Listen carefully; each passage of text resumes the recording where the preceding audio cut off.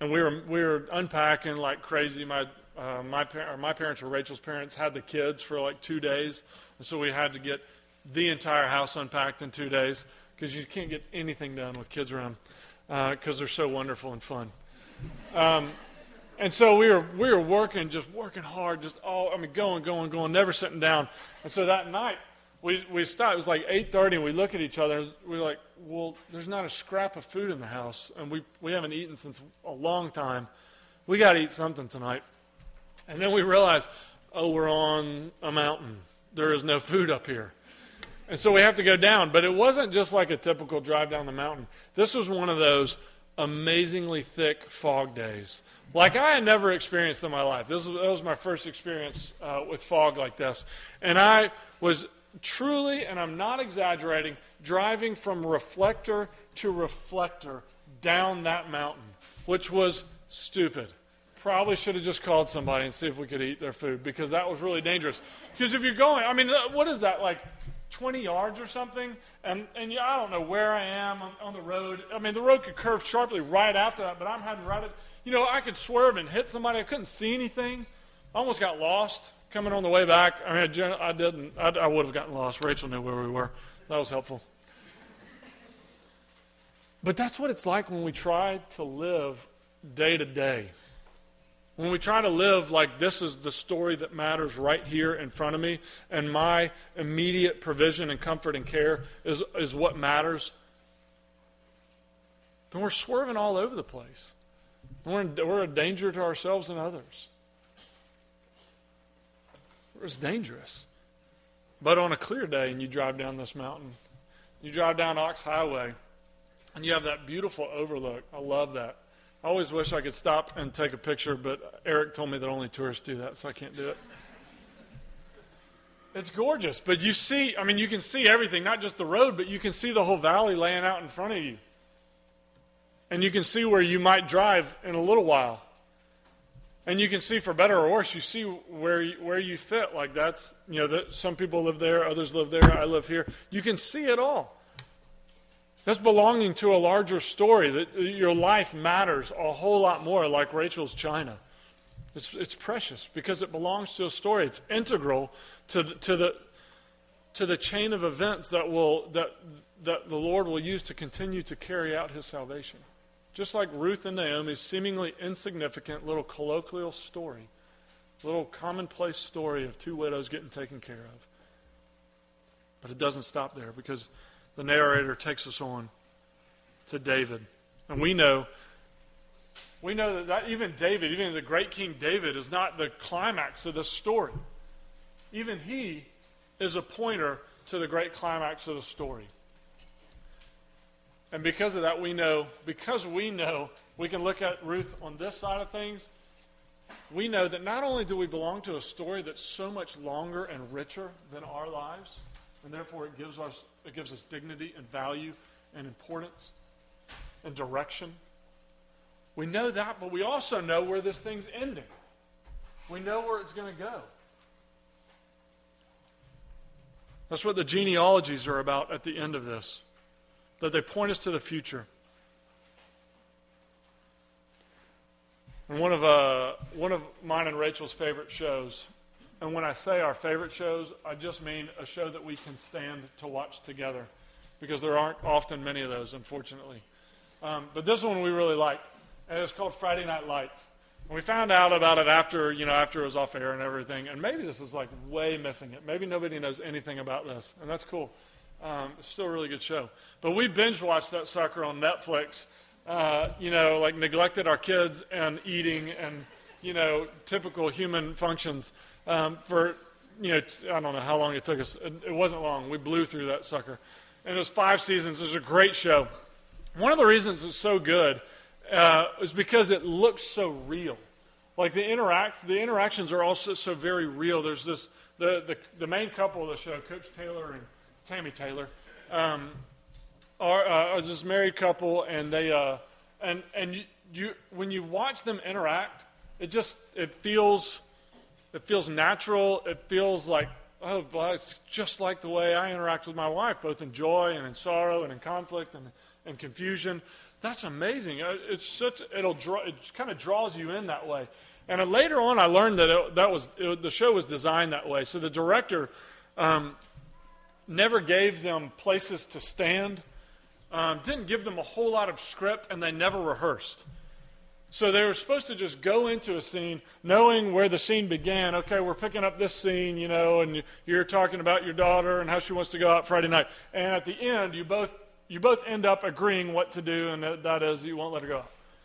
And so, but the whole scene, they didn't script it, they didn't block it, they didn't rehearse it. They were just supposed to talk, so they end up talking over each other, and they just have to kind of figure it out as they go. They figure it out. But the one question that Kyle Chandler is Coach Taylor and Connie Britton is Tammy Taylor, they asked one question of the director before this show started. Season 1, it had 5 seasons. Before it started, they said, we have to know, do we make it in the end? Do we stay together? We got to know that. We have to know if this ends with us together. And it makes sense, right? Because that would affect the way that they would play every scene. Every scene would be affected by their knowledge of the ending. Every one of them. Some very little, some greatly. They had to know the ending. And as certain as they were able to be in all those scenes of the ending of that story, that they would in fact be together, you and I are that much certain, and even more so, of the end of our story. This narrator points us to King David. And King David is obviously in the line of Jesus, the great King of Israel, the true King of Israel, who will bring the only ending that can satisfy to this long story. Dostoevsky says this in The Brothers Karamazov, I believe like a child that suffering will be healed and made up for, that all the humiliating absurdity of human contradictions will vanish like a pitiful mirage, that in the world's finale, at the moment of eternal harmony, something so precious will come to pass that it will suffice for all hearts, for the comforting of all resentments, for the atonement of all the crimes of humanity, of all the blood that they've shed, that it will make it not only possible to forgive, but to justify all that has happened. Or if you want it more simply put, Sam Gamgee says, you mean all bad things are going to come untrue? And then he burst into tears. Yes, all bad things are going to come untrue. Something at the moment of eternal harmony, when Jesus brings heaven and earth to join as one, something will come to pass that will justify all that has happened. We know how this is going to end. We know how it's going to end.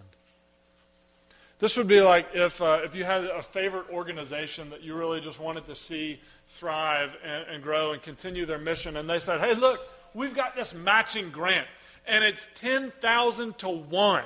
So if every dollar you give us is $10,000 that we'll get, and then all of a sudden you would say, man, I don't have to be rich in order to do all this good.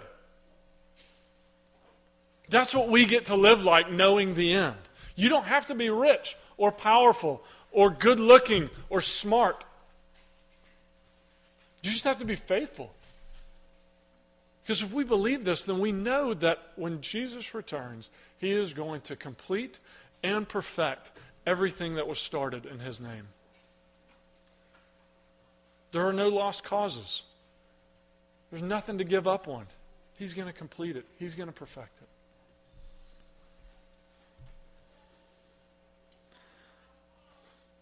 The biblical word for this is hope. One of my favorite lines in the Hunger Games movies, and I haven't seen the third one, so don't say anything. But in the first one, it was not in the book, but it should have been, I think, this line. President Snow, the ultimate bad guy of the big dominating government, who is keeping under its thumb all the occupants of the nation, says to this head gamekeeper, the gamekeeper is the games master, what is he called? I can't remember. He's supposed to run this game that's entertainment, a violent game of competition, and President Snow says to him, look, this is getting a little out of hand because there's this one girl, Katniss, who's the heroine of the tale, and it looks like she's getting she's showed people that you can resist our rules. That's a problem, you see, because a little bit of hope is useful.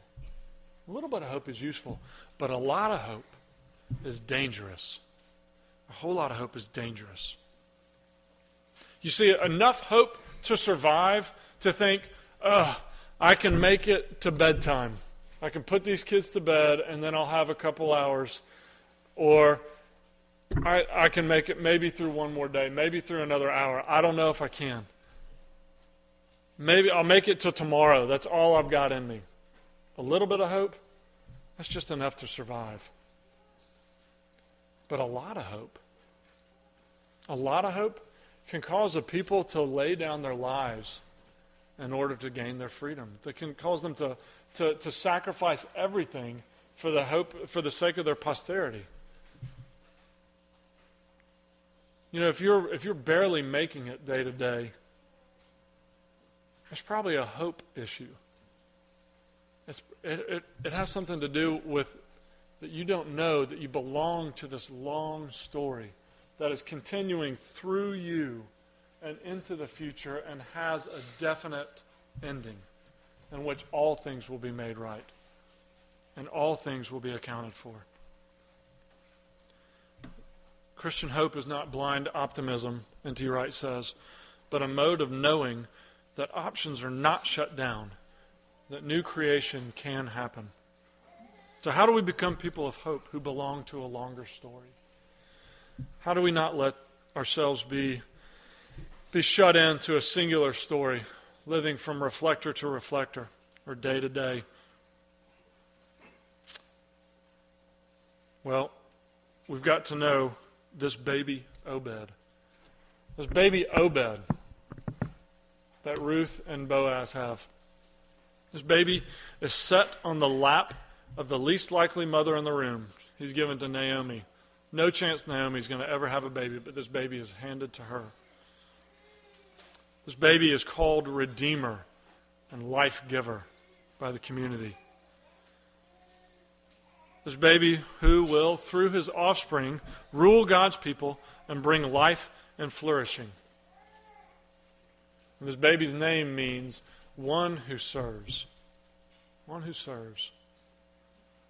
And Obed is a pointer to another baby that would come long after this story was written. And this baby would also be put on the lap of the least likely woman in the village. In fact, she was a virgin. And this baby would be declared by the community to be the Redeemer, the rescuer of God's people. And his descendants, you and me, would be called to rule the earth in his name and bring life and flourishing to everyone everywhere. This baby would become king, not by declaring himself so, but by serving and by giving his life as a ransom for many.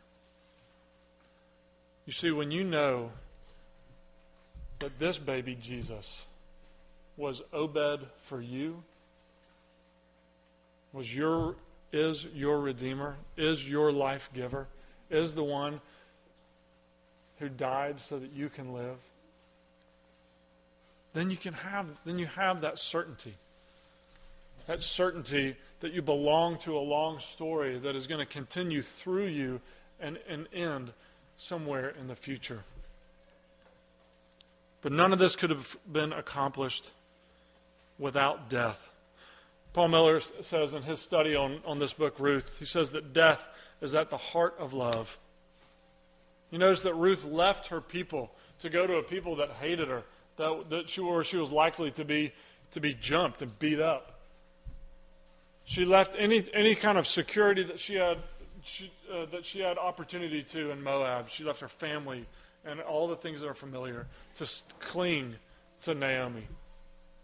She engages in this risky plan that could have gotten her thrown out of Bethlehem or even worse, killed. And she engages in this she goes into marriage with Boaz. That doesn't have any point unless she is living for the welfare of others.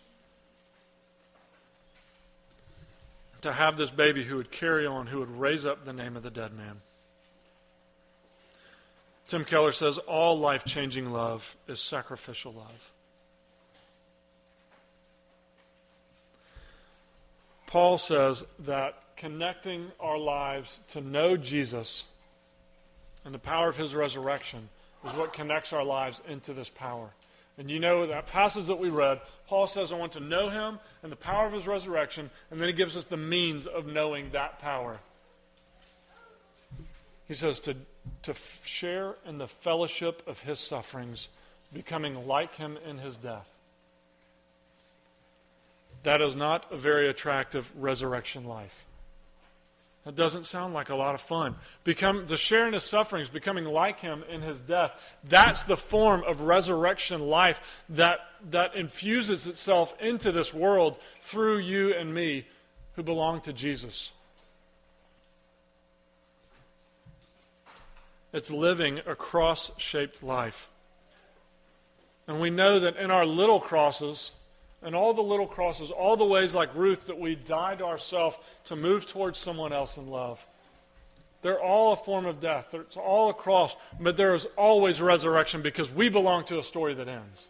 We belong to a story that concludes even better than happily ever after. We belong to a story, and I promised Eric I wouldn't say this, but Paul Miller calls it living in the J-curve, which is a cheesy thing, but it makes sense. I mean, it'll stick with you, I hope. Starting, he's just describing this, the pattern of our life as believers goes from life to death to life plus. Life, which is decent. Naomi's got a husband. She's got 2 sons. Decent life. To death.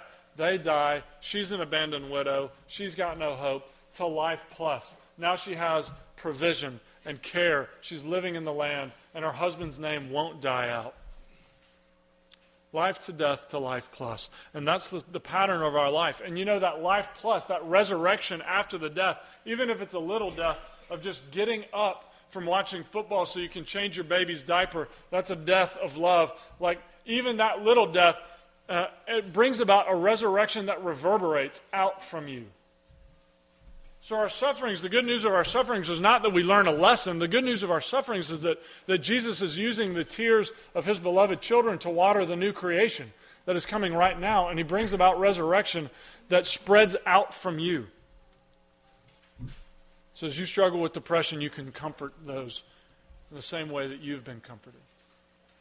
As you struggle with insecurity, as you see the Lord take back years that you've wasted in sin and rebellion, that's a resurrection that reverberates out.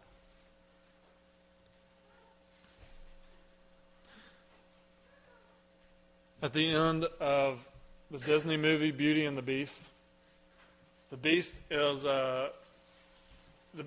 finally comes around and he starts to actually love Belle and not just want to use her to get his life back, and Belle begins to love him.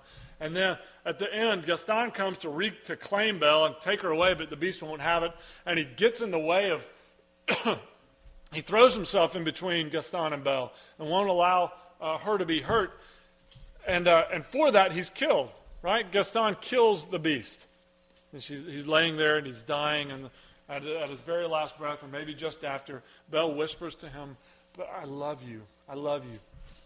And at that moment, you see all the moonbeams like shooting out of his fingers and everything. And the Beast goes from life to death to life plus, right? And he's resurrected. And he's not a beast anymore. He's a man, supposedly handsomer, although I liked him better as a beast. And he's got new life, and he's got this new love and relationship. But it doesn't stop there. You know, that's the beautiful part. Like, you watch, and it just spreads, like, out from him as the epicenter, and it spreads all over his castle, and the weeds are drawn back, and the gardens flourish, and the castle that was in disrepair becomes beautiful again, and all of his friends who had subhuman lives become humans again. and can carry on with their life. You see, the resurrection doesn't stop with him, but it spreads out from there. And even so with you and me. When we engage in this cross-shaped life, resurrection is going to come, and it won't stop with you.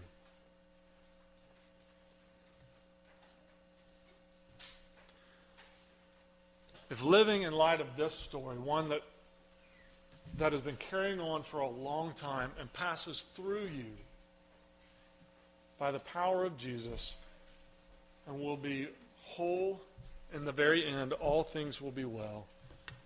If that's something you can't grab onto and give away, then you might not have it in the first place.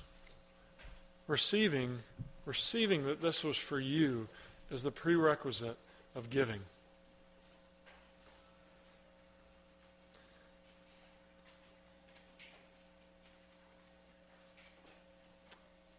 Receiving this is the prerequisite for giving.